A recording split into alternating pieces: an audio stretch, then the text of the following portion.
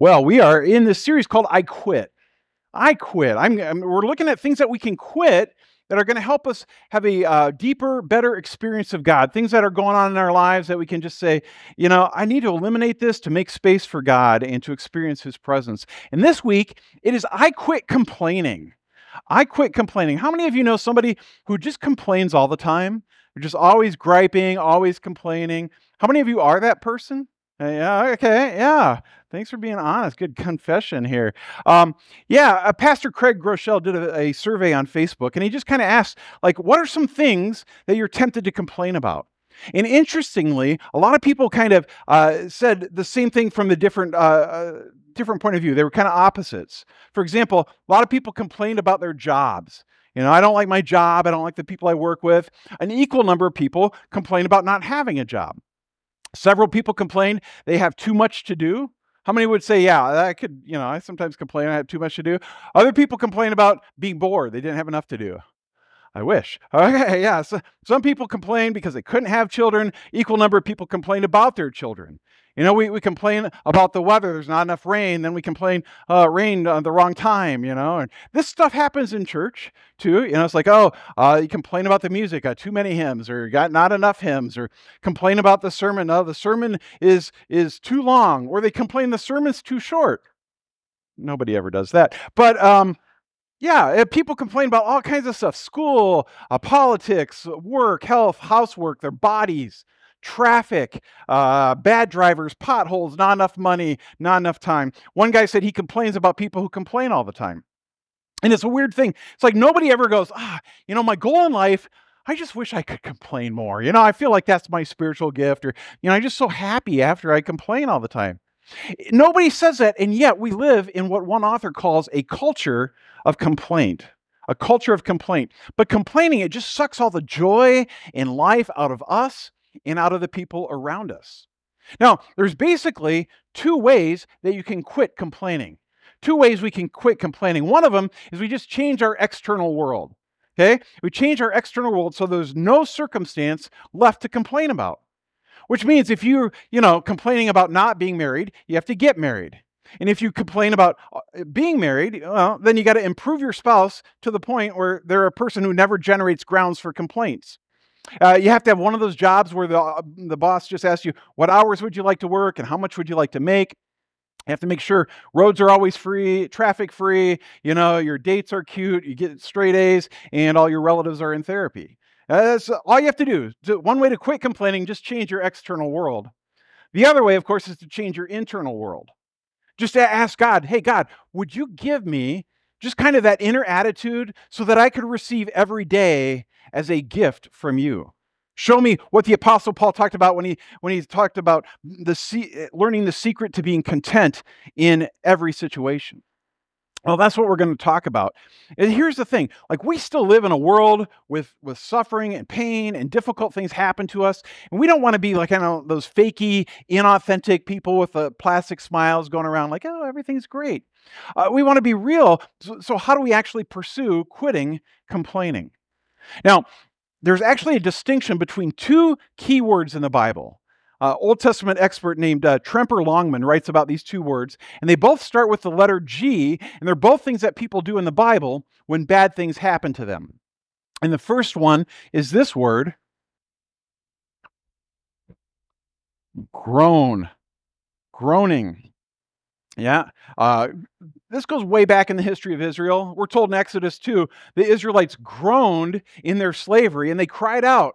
And their cry to help because of their slavery went up to God, and God heard their groaning, and He was concerned about them. Now, this practice of groaning is so important, it actually gets included in their sacred literature, the Psalms. The psalmist says, "My soul is in deep anguish. How long, Lord? How long? I'm worn out from my groaning." The psalmist actually experiences groaning fatigue. Okay? In fact, groaning is actually commanded in the Bible.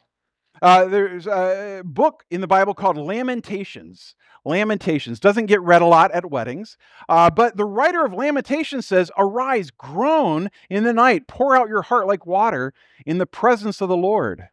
Look, Lord, and consider, whom have you ever treated like this?" That's groaning. People do that in the Bible, and they do that in real life, and it's actually commanded in Scripture. But there's another word that starts with G in the Bible, and it's this word: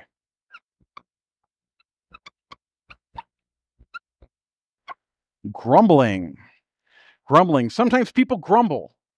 This also goes way back in the history of Israel. The Israelites are constantly grumbling about stuff. Moses reminds the Israelites of this at one point. He says, "You guys grumbled in your tents, and you said, 'The Lord hates us.'" This word makes it into the Psalms also. Psalm 106 says, "They grumbled in their tents," and look what he pairs it with this time, "and did not obey the Lord." So he pairs grumbling with disobedience. Now, that word grumbling is actually forbidden in the Bible. The Apostle Paul is writing to the church at Philippi, and he says, "Do everything without grumbling or arguing." Anybody here ever grumble? Doesn't seem like a big deal. It kind of seems sort of, like a petty, trivial kind of a sin. And if you think that, you'd be wrong. Because Paul writes to the church at Corinth, he says, hey, we ought to avoid the sins that Israel committed in the wilderness as kind of a lesson for us. And then he lists them for us. He says we shouldn't commit idolatry or sexual immorality or defy God. And then he says, and do not grumble, as some of them did and were killed by the destroying angel. Well, that's kind of scary. So you got these two words, groaning and grumbling. Groaning is encouraged in the Bible, but grumbling is actually forbidden. So what's the difference between them? What's the difference? Well, groaning is something I do to God. Grumbling is something I say about God.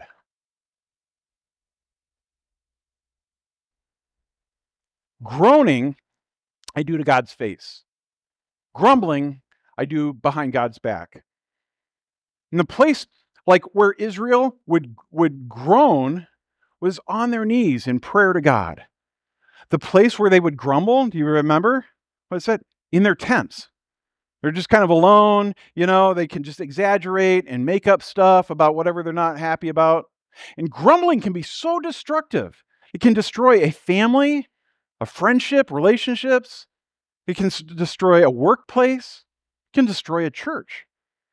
And we want this to be a place where when there's a problem, we talk to each other, not about each other, which is at the heart of grumbling. And historically, at least the last decade or so I've been here, that we've been pretty good about that, not grumbling. But if we're going to stay healthy, we need to know what to avoid. So I want to take a few minutes just to kind of talk about the anatomy of grumbling. And let me just say, I'm indebted to a sermon by John Ortberg for some of his insights about this. And what I want to do this morning is I just kind of want to walk through a time in the history of Israel when they had a big problem grumbling.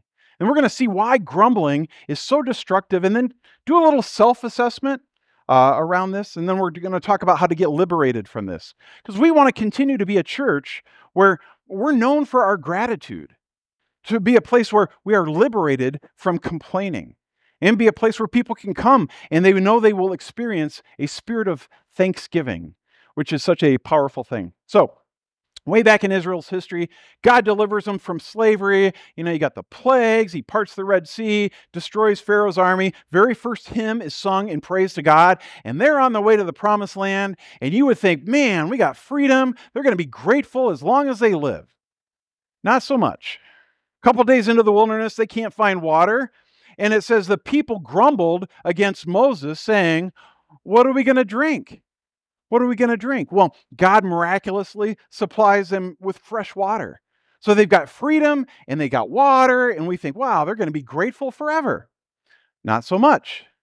It says in Exodus 16:2, in the desert, the whole community grumbled against Moses and Aaron. And the Message translation puts it this way. I like this. They said, why didn't God let us die in comfort? We would have preferred that, just death and comfort, okay? In Egypt, where we had lamb stew. Remember the lamb stew? Oh, that was so good. Yeah, and all the bread we could eat. You've brought us out into the wilderness to starve us to death. Well, God hears their grumbling, and again, God's gracious, and God miraculously provides bread. You guys know the story. It's called manna. Manna is just Hebrew for what is it?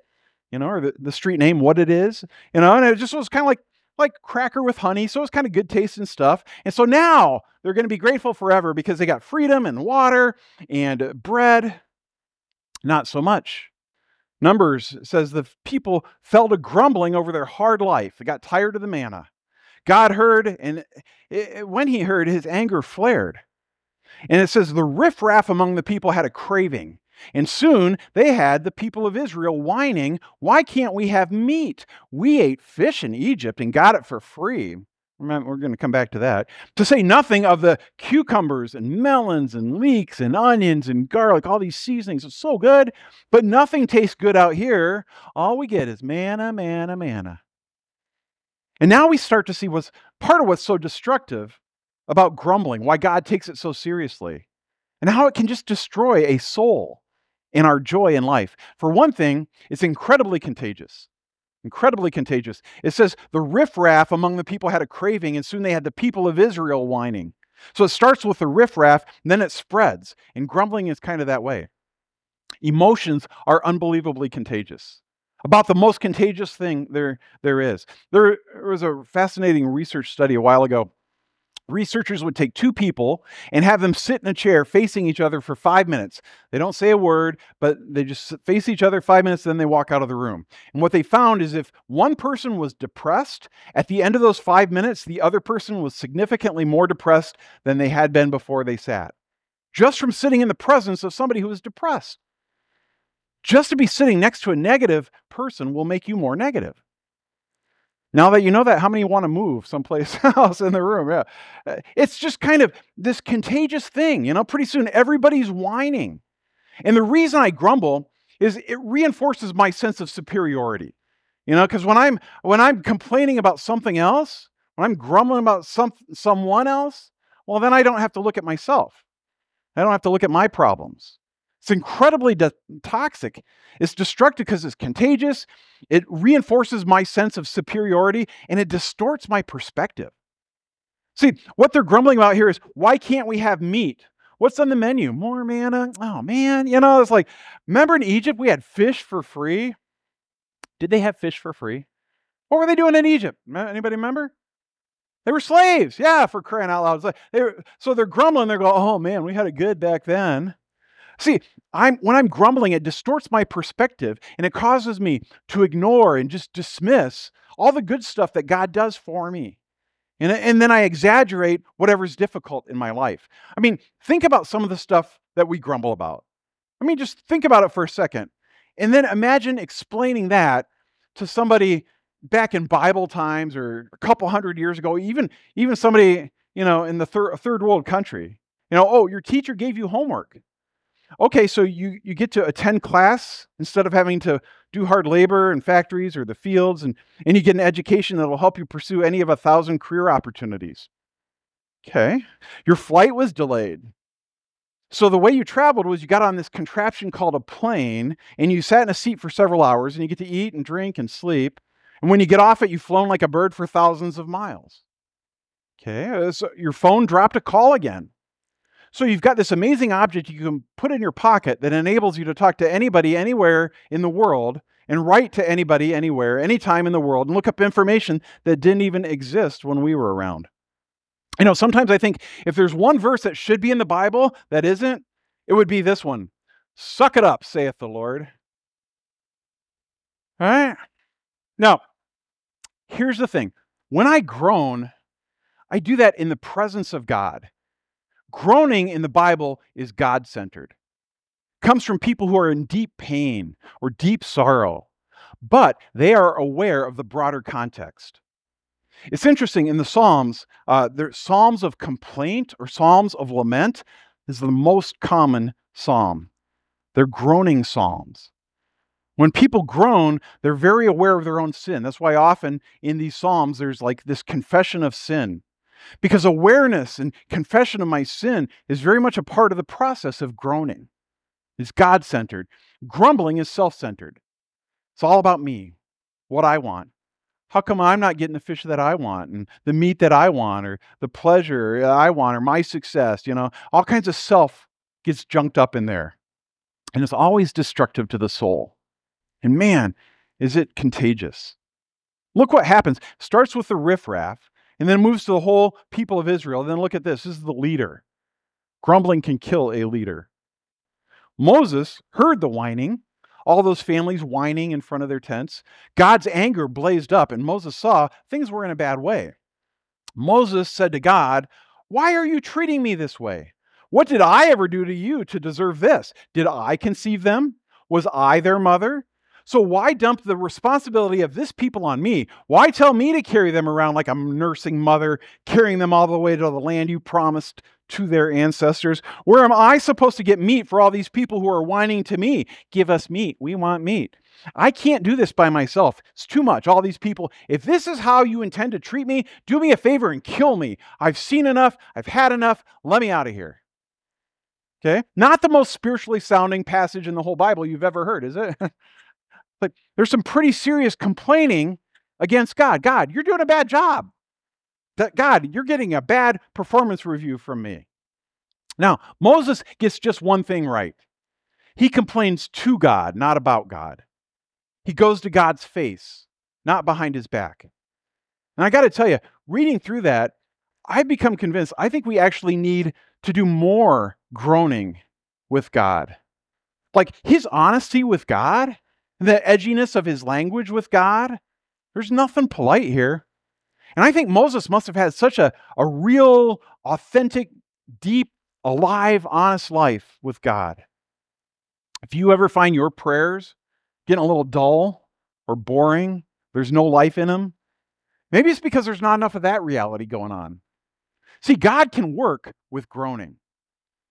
God wants us to go through life, though, without grumbling. So here's the thing. The idea of I quit complaining is not, well, I'm filled with just as much negativity and sourness and pessimism and ingratitude as ever, but I'm just going to try to suppress it by a sheer act of will and paste a smile on my face and act cheerier. That is not God's will for our lives.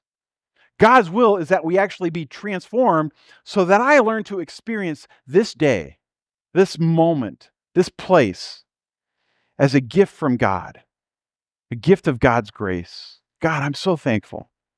Now that's going to take some transformation in us. Okay, and I want to give you some tools and resources to practice this week that God can begin to use to transform us into people who are genuinely grateful. And one of them is that we actually practice the expression of gratitude, whether we're experiencing the emotion or not. Just express gratitude to God. The old King James version translation of Psalm 100 gives us one way. It says, "Make a joyful noise unto the Lord." You guys have heard that? Make a joyful noise. I was thinking about that phrase this week.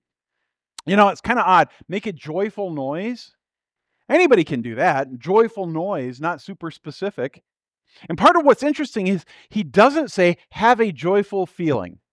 Okay? He says, make a joyful noise. Why? Well, it's because I can do that. I can't make myself have joy. But it's easier to turn an action into a feeling than a feeling into an action. I love how Eugene Peterson translates Psalm 100 in the Message. He says, on your feet now, applaud God. That's joyful noise in our day. Bring a gift of laughter. Like when you come to church, when you gather with your friends, bring a gift of laughter. Sing yourselves into his presence. That's why singing is such a good thing. It expresses the heart. Know this, God, Yahweh, is God. And God, Yahweh, he made us. We didn't make him. We're his people, his well-tended sheep. Enter the presence of God with the password, thank you. I love that. Anybody have a lot of passwords in your life? Anybody ever grumble about how many passwords you got? Yeah. The password for going into God's presence is thank you. He starts out, he says, on your feet now, applaud God. I was thinking about that phrase, on your feet, applaud God. I was thinking how cool it would be to be a part of a group that was that fired up authentically about God's goodness. Now, we're a Presbyterian church, so we would never do that. I understand that. But how cool would it be sometime to be with people, and we wouldn't do this, but somebody might, who stop and think, I woke up this morning. It wasn't a coincidence. God woke me up. God put me in my right mind. I've got a table and I have food on it. I had clothes to put on. A lot of people in the world don't. There's this fabulous planet I get to live on with sunrises and sunsets and trees and birds that sing. And not only that, I've got a family and I got a church family and people who care about me. Then there's the Bible. I actually get to learn about who God is. And then there's the Holy Spirit. The Holy Spirit is in my life and I don't have to be alone. And I've got a spiritual gift I can use to make a difference in the world. And then best of all, God gave me Jesus, the master of life, whose teaching still changes the world and whose life is a matchless piece of goodness and beauty.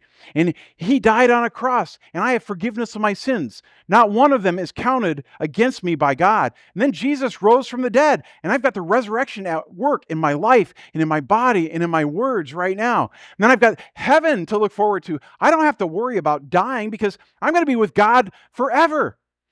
I know we wouldn't do it, but wouldn't it be cool someday to be with a group of people who are so excited about God, when the Bible says, on your feet now, applaud God, they actually did that? Wouldn't that be a cool thing? Maybe someday. Okay. Just to say, yes, God, that's our God. I don't know, I have to tell you, we applaud about the goofiest things. Right? You know, the guy hits a ball with a stick and people go crazy. Somebody runs a pigskin over a line and people go nuts. And here's the God of the universe. Every once in a while, somebody ought to jump up to their feet. Oh God, what a great God you are. That's the password. See, that's how I come into his presence. That's one tool for you. Another tool, it's kind of an exercise to try out. Not every day, because you don't want this to get rote, but every so often, just take a piece of paper, write down 5 things. 5 things in your life. Might be something as simple as a cup of coffee, or, in the morning, the sound of a bird singing outside your window. Or a conversation you had with a child or a close friend, and just think, God, what a great God you are. How grateful I am to be alive in your world, in your presence, and just realize God is right here. That's a tool for you. You can do that wherever you are, whatever's going on, any moment, every day, right now. God isn't in the grumble. God is in the gratitude. Now, I want to say a word, especially to people who are really hurting, because in a congregation this size, there's a fair amount of us. And if it's not you today, it will be someday. If that's the case for you, you groan. You groan. One of the most amazing passages in the Bible is about groaning, because groaning goes deep, right down to the core. This is what Paul wrote to the church at Rome. He says, for the creation itself, this planet, this earth that we love, it's all polluted up, messed up, torn about with violence. Creation was subjected to futility. The whole creation has been groaning together in the pains of childbirth until now. There's that little word, groaning again. All creation is groaning. See, groaning is what you do when you hurt so much there aren't words to express it. Groaning goes so deep, creation groans. Things are not the way they're supposed to be. Death and sickness and pain and suffering, it's all wrong. And a happy attitude can't cover over that. It's not supposed to. And Paul goes on, and not only the creation, but we ourselves, who have the first fruits of the Spirit, groan inwardly. We all do this. Those of us who know and love and seek to follow God, who name the name of Jesus, we who have been given the Holy Spirit, we are not exempt from groaning. See, this ought to be a place of great gratitude, where we're just extravagantly grateful to God, and we stand to our feet and we applaud God. This also ought to be a place where groaning is welcome and honest and real. So many people get confused about this. They think, well, if something bad happens or I'm sad, well, then I've done something wrong, or God's done something wrong, or there should be kind of like this little bargain, as long as you follow Jesus and you're obedient, everything's going to be okay. Not so much. We who have the first fruits of the Spirit groan inwardly. We do too. But not just that. Not just that. This is the great mystery. This goes to the heart of God. Paul says, likewise, the Spirit helps us in our weakness. Not by making things okay, or even making us more tough. The Spirit helps us, for we do not know what to pray for as we ought. We don't have the words. But the Spirit Himself intercedes for us with groanings too deep for words. Creation groans. People groan. Christians groan. Who else groans? God groans. Our God, this holy, matchless, wondrous, powerful, joyful creator of all that is a groaning God. Only the God of the Bible is a groaning God. Only the God Jesus made known to us is a groaning God. See, when Jesus was on the cross, in physical and spiritual anguish, He groaned a cry that's come to be known as the cry of dereliction. My God, why have you forsaken me? In Jesus, God groans with you so that one day you can reign in love and power and joy with God. That's our God, a groaning God. That's why we stand up and we applaud our God. There's no other God like that.